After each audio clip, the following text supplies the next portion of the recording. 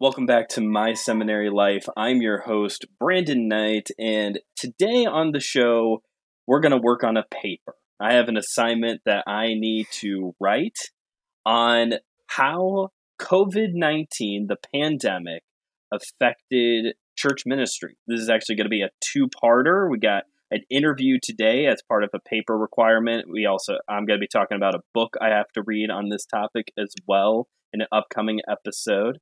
But I need to talk to a pastor about their experience with the pandemic and what they learned about ministry from it. And to do that, I have brought back our good friend, Pastor Will Rose. Pastor Will, welcome back to the show.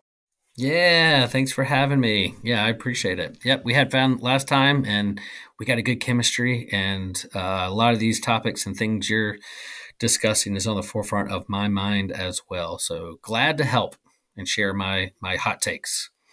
Ooh, hot take.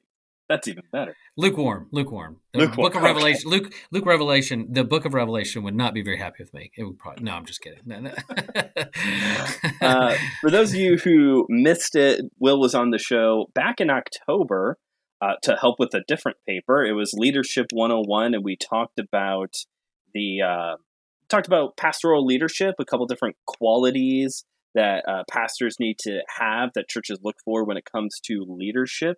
I had to ask you like 8 questions. It was a long episode. We talked about a lot of different things. Right. This time I've got one question for you. So we'll see how long this episode goes. But one question for you, and it's this. What are 3 things that you learned about ministry from the COVID-19 pandemic?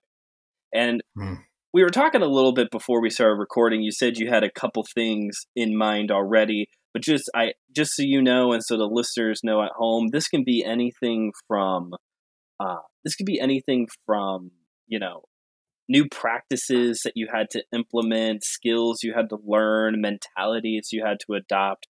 I'm assuming as we all work on these different papers, we're all going to hear so many different things. So why don't you go ahead and get us started with the first thing? What was one of the first things that you learned about ministry from this era of history? Yeah. So one question, but a 3-parter. So you say 3 things. So it's really, kind of like 3 questions here. Yeah. It's Trinitarian. A Trinitarian question. To kind of get us started, like when I was in seminary, I remember being young in seminary, 20-something dude, and looking up to like retired pastors who, I'm 50 now. So like I was 20-something and looking up to pastors who were retired, who were pastors during like World War II.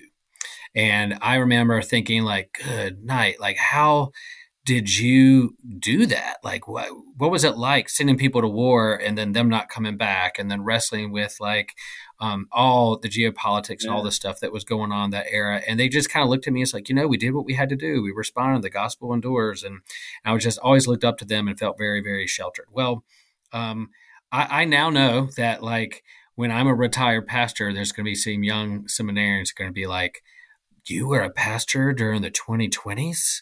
How did you survive? What did you do? Like global pandemic, January 6th, Trumpism, geopolitics, like all that stuff. You're like, how did you survive? And I could be like, we did what we had to do. And the gospel endures, and the gates of hell will not prevail against the church. So you just kind of hold on to those things. So like, I no longer feel sheltered. I no longer we definitely been through it and coming through it. And so coming on the other end of a global pandemic, not that it's over, but there's definitely a new normal that we're wrestling with when it comes to ministry. I think some of the big questions that we were wrestling with before the pandemic, like church attendance and the Pew Research saying that not as people are ditching church and has mistrust in institutions and less religious or whatever that is, spiritual but not religious. I think those questions were there before the pandemic, but the pandemic definitely accelerated them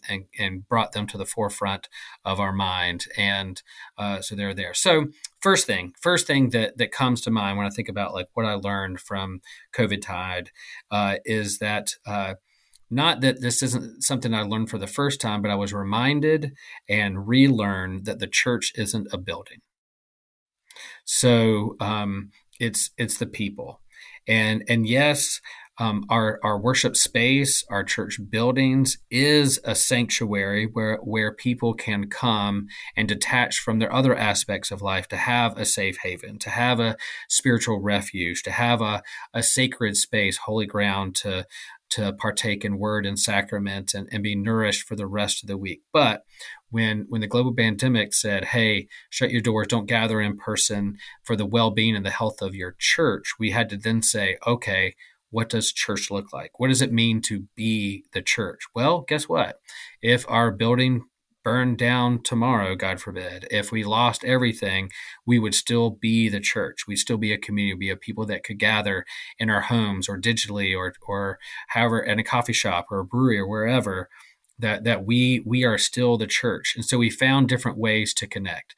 Yeah, we didn't gather on Sunday mornings or Wednesday evenings for worship and fellowship and faith formation stuff, but we were gathering and staying connected in other ways, whether that was online streaming or through social media or Zooms or still being together but social distancing and that kind of stuff. We found ways to connect. So I think it shook my church out of some complacency. I hate that a global pandemic, it took a global pandemic to kind of shake us out of complacency to ask, because I was already asking that question, like, hey, what does it look like to be the church during the whole week? Monday through Saturday, not just Sunday morning. We were still like challenging our members to think that way and to reflect on that. But man, the global pandemic like really brought that to the front. We never shut down as a church. We continued being the church. We continued to be in Holy Trinity Lutheran Church. We just had to do it differently and realize that it's not necessarily the building itself, but the people out in the world. You've hit the nail on the head right off the bat with one of the biggest things that we all were debating during this time period, because this is something that many Christians have proclaimed week after week in Sunday, is that the church is not the building, people gathered together. But for some reason during COVID, there was this interesting shift where, well, yeah, it's not the building, it is the people, but we have to be in our building. There was this, there were groups of Christians who were still very much like, but we have to be in the building. We can't be told not to be in the building. But I think you've really hit like I said, I think you hit the nail here of just like, we're not a church. We are still a church. It looks different now. We heard this phrase, the new normal, way too often.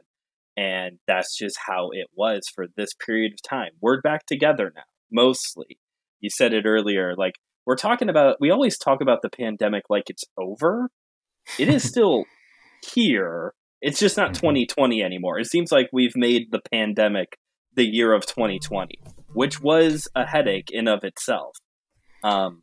Yeah, it's an endemic, like it's with us, it's traveling with us, and will always be with us, that type of virus. But it's like, how dare the government or science or whatever shut down the church? It's like we were never shut down. We were thinking through how to take care of our neighbor, how to none of us have experienced this kind of thing before. We were learning on the fly, learning how to build the airplane as it was flying, like all those kinds of analogies that like, all right, we got to figure this out, watch science unfold in real time. And it was one of those things like, we preach all the time. It's not the middle, but I think it also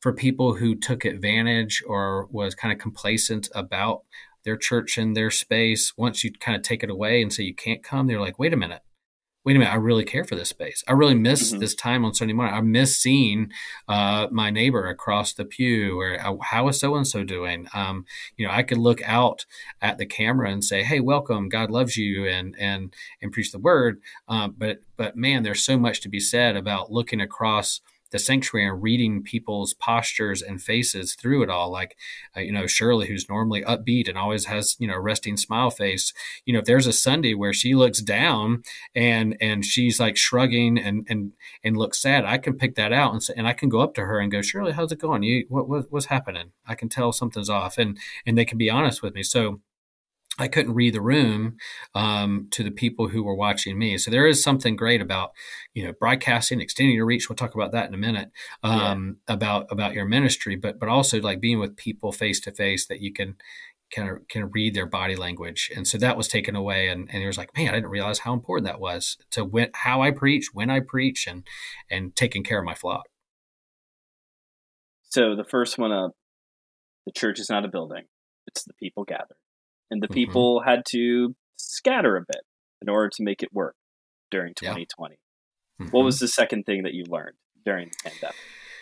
That we adapt when we have to. The old Okay. joke. The old joke is, how many Lutherans does it take to change a light bulb? And then the Lutherans say, change. Um, so we're change is hard for us people, us Hmm. Lutherans, and even before the pandemic, we are extending kind of our technology and getting into podcasts and our social media, and it come up over and over again. Hey, should we do a live stream? Should we videotape? Should we get a YouTube channel? Mm. And every week we were kind of like, well, we'll do it next week. I'm really busy this week. I'll do it next week. Don't have time right now. We don't have the resources right now. I don't want to learn something new.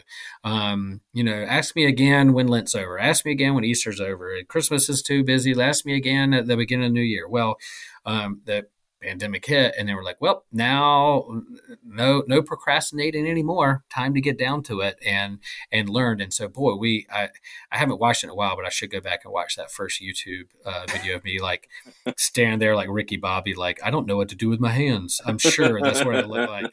I'm sure I had no idea what I was doing, but I'm also not afraid to be a ham in front of a camera or microphone, and so part of it was thrilling, learning something new. What are we doing? And so we adapted, and all the churches said, no, we can never do that. That doesn't seem like what's in our wheelhouse. Boy, there are a lot of churches doing it. Whether you're Facebook Hmm. living, or whether you're YouTube, or whether you're pre-recording it and broadcasting it later on, all churches found a way that met their needs of their people and what their staff could do. But we adapted. And we made it work, and we learned as we went, and not that it was all easy, but we learned and grew and were forced to, and in the long run, it extended our reach. I think. Hmm. I definitely still have in this new normal members, seasoned members, older members who look around our sanctuary and are like, "Where is everybody?" It seems there's not as many people in the room, and I'm like, "You're right," but I want you. Look at here. Look at my phone. There's 25 people online right now with their devices watching our service. And by the end of the week, we have over 100 views. And we have over 400 subscribers on YouTube. And so with the people that are in the room and the people that watch during the week, there are more people engaged in our congregation than ever before. Social media uses that kind of, you get a note back from Facebook that says, you have so and so, 300 engagements this week. And so what are they Oh, saying? yeah, yeah. Like scrolling past or clicking on a picture or commenting. I'm starting to use that language within our church. How many people are engaged in our community throughout the week? And so whether it's through social media, whether it's our weekly emails, whether it's our YouTube channel and those in attendance for Bible study and worship. There's more people engaged now in our congregation than ever before, and I think that's because the pandemic forced us to expand our reach. And so, yeah, like you text me a picture of like your son watching the children's message. Yeah, That would have yeah. never happened if it hadn't been for the pandemic. I have a member who moved out to Arizona and haven't found a church yet, was able to um, uh, worship with us on Christmas Eve, and it brought her like, there's my home, coming home for Christmas, and I can't get there on Christmas Eve because I'm not in Chapel Hill, but they felt at home and at peace. And of course, I encourage her to find a church community that they can bed in there in Arizona. But in the meantime, you can do both. You can plug into what we're up to and find out what we're doing and do that kind of thing. So yeah, the part two, we adapt when we have to, and I hate that a global pandemic is what took us to realize that, but it expanded us, help us think things in a different way. It is amazing how slow we are to be flexible and to change until we're backed into a corner. because Yeah. there really Mhm. wasn't much else. If people can't come in, you got to do something. And it was fun early on. Early on, I mean, it stopped being fun by week 2 of being locked in the house. But early on, it was fun to just see like how all these different churches, that was like, everybody was sharing their service on Facebook, Mhm. YouTube Mhm. links, whatever. And you could just see how everybody was doing it. And I'm sure everybody has cringy first videos like Oh you're boy. talking about. Mhm. But yeah. And now this has become this digital media ministry. It's become a part of most churches' normal ministry now of at least live streaming or recording the audio and putting it on as a podcast or something. It's interesting. Yeah. We had a grad student. I'm on at the doorstep of University of North Carolina, and so we had a grad student who was from Germany who was watching us online before she even came to school at UNC to kind of check us out and Oh, watching us from Germany. And then when she arrived, or before she arrived, she reached out on Instagram and said, "Hey, I'm coming your way. I've been watching you on YouTube. I'd love to meet you when I get to town." And I was like, "Awesome!" And so she came. So man, it is one of those things you never know who's watching. It's a little humbling. And I mean, church has been telebroadcasting and doing stuff a long time. Lutheran's a little behind the game, but just the fact that like this person was like knew they were coming this way and wanted to check us out first and see what we were doing, what we're up to, and what the vibe was like, that helped break the ice for when she got here. And now she's kind of a part of the congregation and part of our student ministry. and that speaks to the importance of having a digital presence in general. We're Mm-hmm. kind of past the time of just having a website, because even now with even younger generations, younger than me now, they might not even look for the website. They'll go to Facebook or Instagram to see, or Mm-hmm. go on YouTube to see what the church has to offer and get a vibe from that rather than Googling it. Yep. Yep. All right. So we change when we have to. Or how did you phrase it? How did you phrase that? We adapt when we have to. We adapt. We adapt when we have to. The church is not the building. What is the third lesson that you got Okay. from COVID? We need to continue to listen to, pay attention, and be in conversation with mainstream science. Okay. Tell us more. Yeah. So, one of the, and again, my context is I'm on the doorstep of University of North Carolina, and within my own congregation, professors, scientists, doctors, nurses, students who are going medical school, epidemiologists, evolutionary biologists, particle physicists, like they're in my congregation, and so Wow. yeah, I'm definitely not the smartest person in the room when I gather, but I'm pretty good at making connections and bringing people together and finding the right resources for people. So that's kind of fun to kind of uh, be a matchmaker with students and Hmm. professionals and faith, and never a dull moment with good questions that they're asking. So I think a theology that's engaged with science is in a healthy way is for the vitality and long term health of the church. It doesn't mean you have to always agree on everything. Doesn't mean you have to understand everything. It just, I think, a healthy conversation between the two um, is for the vitality and longevity of the church. If it's going to survive, it has to be.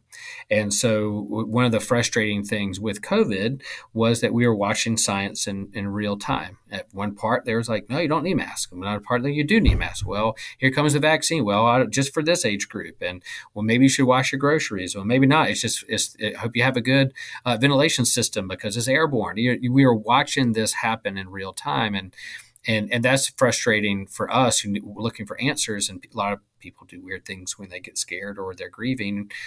So you kind of lash out and ask questions and blame and that kind of thing. But we're watching this unfold. And so if you understand the nature of science and the scientific process and experiments and learning as you go and things changing, is maybe not as frustrating. But I think us watching it, we kind of like, we wanted this to be over in a week or a month, but it's years. And you're watching, we want the vaccine. We want medicine now, but it's going to take time. And well, it came out too soon. I don't know if I trust it or not. It's like, wow, what do you want? Right. So all that, so you kind of watch that happen. But the neat thing for our congregation is that, right outside my door down Franklin Street, here in Chapel Hill, there's like 4 or 5 like mainstream denominational churches right there. So we have us, Holy Trinity Lutheran, Chapel of the Cross Episcopal, University Methodist, University Presbyterian, and University Baptist. So it's kind of like church row. So it's like, we have fraternity row. Well, we have church row. We're kind of clumped here together. And so we would go on, before the pandemic, the pastors meet once a month or every other month for lunch just to check in, say how you're doing, and camaraderie and colleagues, and give each other high fives and say, hang in there, you got this. But then the pandemic happened. We're like, okay, let's get together. What are we doing? What are you doing? Let's not be in competition with one another or send mixed messages. Let's be a united front in terms of how we, close our doors, open our doors, mask or no mask, vaccines or no vaccine. Like, we wanted to all be on the same page. Not that we all had to do church the same way on Sunday morning, pre-recorded or live or Facebook or YouTube, but we all wanted to be, so we just came right together. And then there's a member of University Methodist, Dr. Wes Wallace, who's head of emergency medicine at UNC Hospital, one of the best hospitals in the nation. And so he was our weekly consultant to say, here are the numbers. Here's what we're learning. We meet like Monday at 10 o'clock every Monday throughout the pandemic. And we gather, and Dr. Wallace would give his presentation of like, here's what we know about the virus. Here's what we don't know. Here's how many people are dying. Here's what's happened in the emergency rooms and hospitals. Wow. Here's what we're learning. And so, he's like, look, and the biggest thing about pandemic is, one, it was a new virus that we didn't know what it was going to do. For some people, it's killing them. Some people, it felt like just a mild cold. We get that. But the other aspect was like, if your emergency rooms are full because of this virus, and then I, have a compound fracture in my leg and they can't see me in the ER because it's filled up, then what are we going to do next? So he was really come from the angle of like, this is for like national health care thing, and here's how we can take care of one another. So there's no conspiracy. He didn't come with us and like, well, this is what we need because they're pushing, a new medicine. He was just like, no, I care for my congregation. I care for University Methodist. I want to make sure it's healthy, and I don't want this person that I love across the pew to die. And so he was coming from that angle, and from that, that brought us together. And we were able to learn and ask questions along the way. And it didn't mean that we were like, well, ask hard questions or have doubts or do things differently. But at least we were sitting at the table with him to ask questions. And if he didn't know the answer, he would go and find it for us and come back. So we were listening to mainstream science and trying to learn along with them and figure that thing out. So I think, this probably isn't the last time a major virus is going to run through. It's the last time we're going to bump up against, global crisis or climate change or not understanding a new discovery in particle physics or the James Webb Telescope and looking at the universe, the vastness of the universe. So I think being in conversation with these scientists and who are on the forefront of discovering, the fabric of the universe and what our lives mean to each other, is important to pull up a chair and be good listeners. Doesn't mean we don't have a voice, doesn't mean we can't ask good questions, doesn't mean there's not tension on the line between aspects of religion and theology and faith with science. But at least pull up a table and have a posture of humility to listen and learn.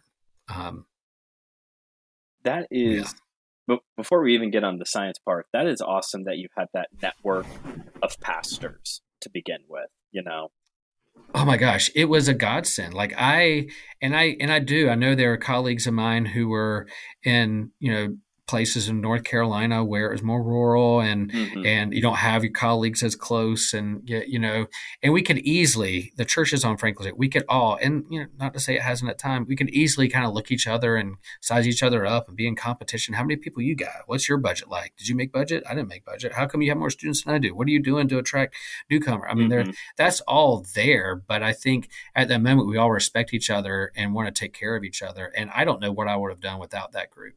Like in terms of That's my awesome. mental health, being able to bring that credibility back to the congregation to say we're meeting as a collective of churches and different denominations with a scientist to kind of help us work through these things, and they listened and were thinking through it with me. So it was absolutely vital.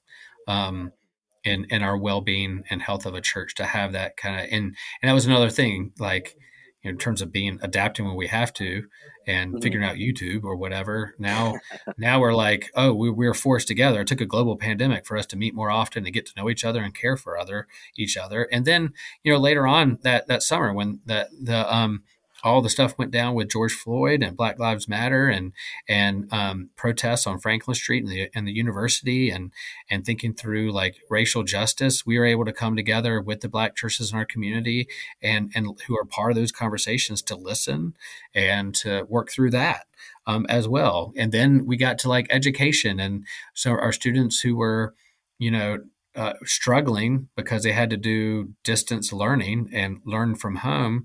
We are like, how can we help the kids in our community? And so we help fund and support um, like a tutoring school program to help kids who are falling behind in school because they couldn't be in the classroom. So it led for us to support that in the community. So all of that just kind of unfolded for us to work together and help do things, for the well-being and thriving of our community.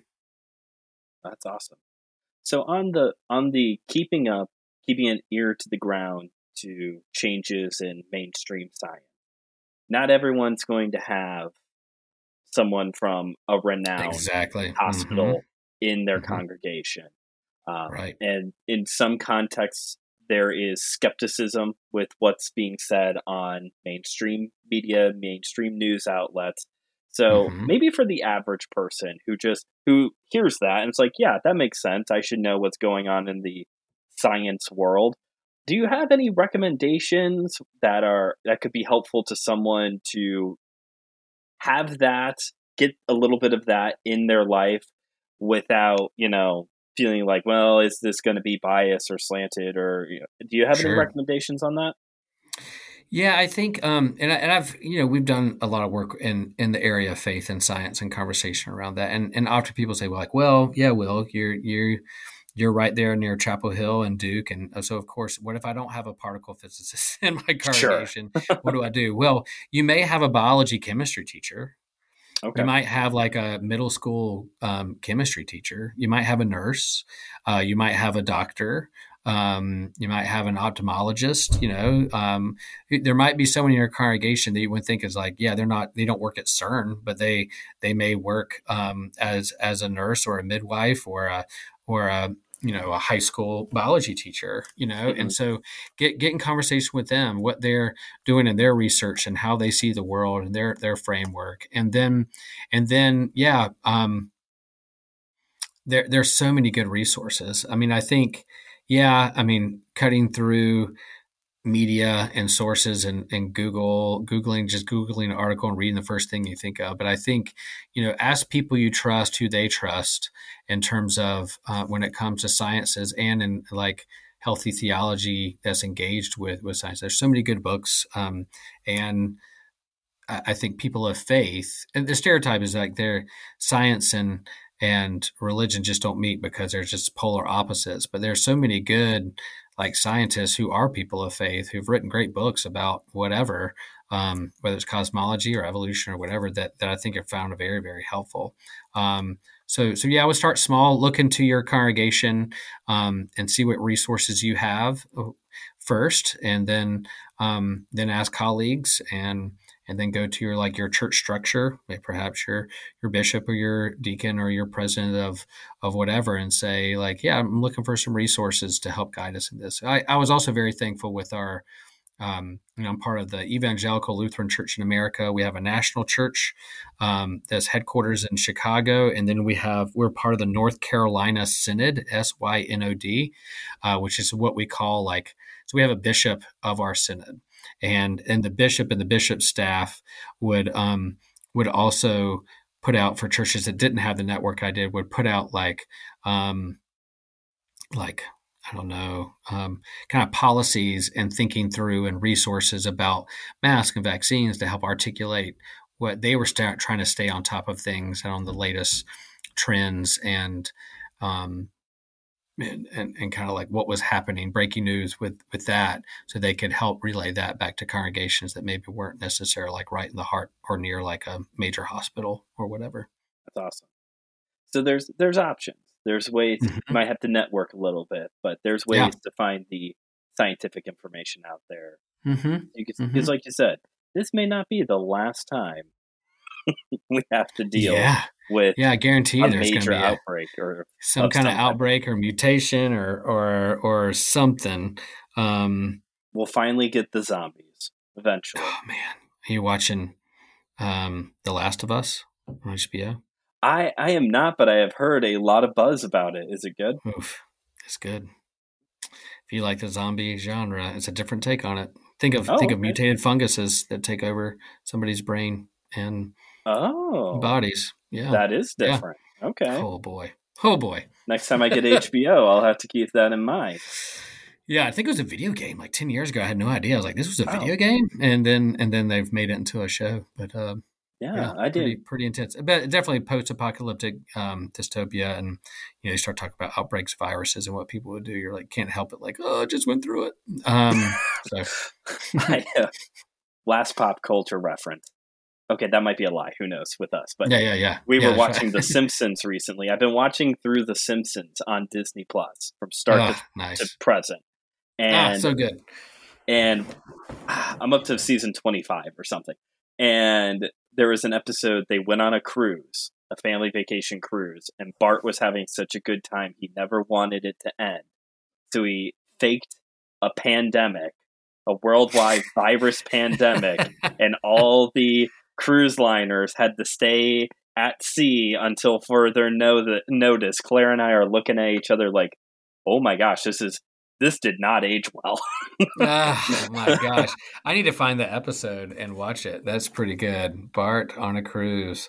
I guess The Simpsons, that has that legacy of like being able to foretell and call things in the future. That there's somebody who's been time traveling on the writer staff that know that. Yeah, my favorite, like, I just remember this from The Simpsons, is there's one Halloween special when like Lisa creates like life in like a petri dish, and she watches them evolve underneath the microscope. And at one point, the little people are like, you see like this guy walk up to a church nailing something on the door, and she's like, oh no, I created Lutherans.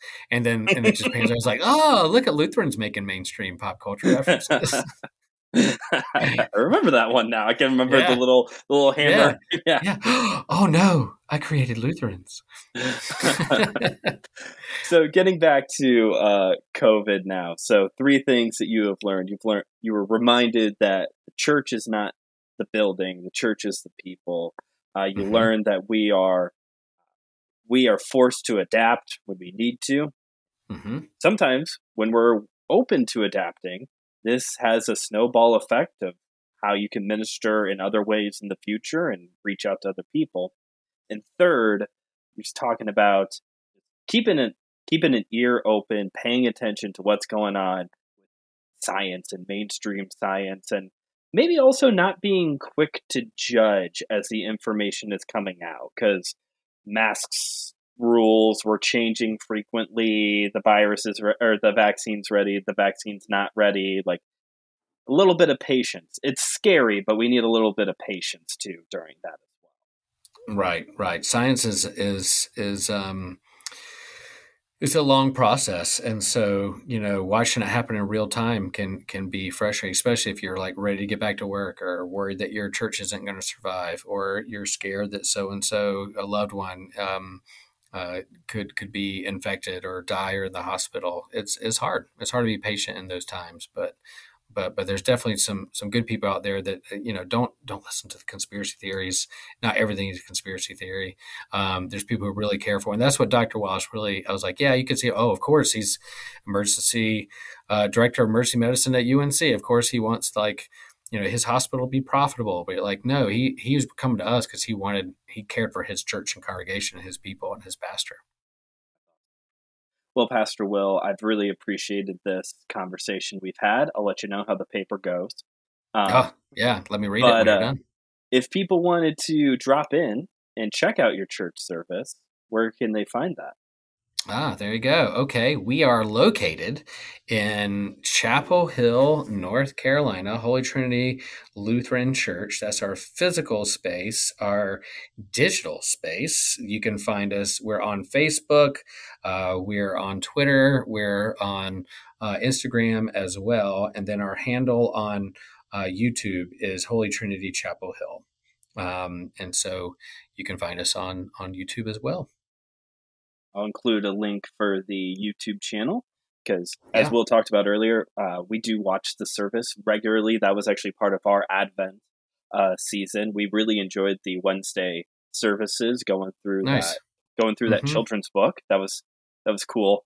I'll have to remember that for a future idea. Find some good children's books to inspire adult lessons. That's cool. Nice. And you're also one of the hosts over at Systematic Geekology. If you can't tell, Will is a bit of a geek. So I find a way to work that in. I'll talk about geek stuff. Yeah, my congregation knows that too. You'll probably hear some pop culture references and sermons too. Oh yeah, there was one you did. I don't even know. A couple months ago, I think, and you were like, "Who's this?" And it was a picture of Aquaman. And then you lifted up a picture. It was like the very traditional, like Super Friends Aquaman. And then you had a picture of Jason Momoa, and you're like, "Who's this?"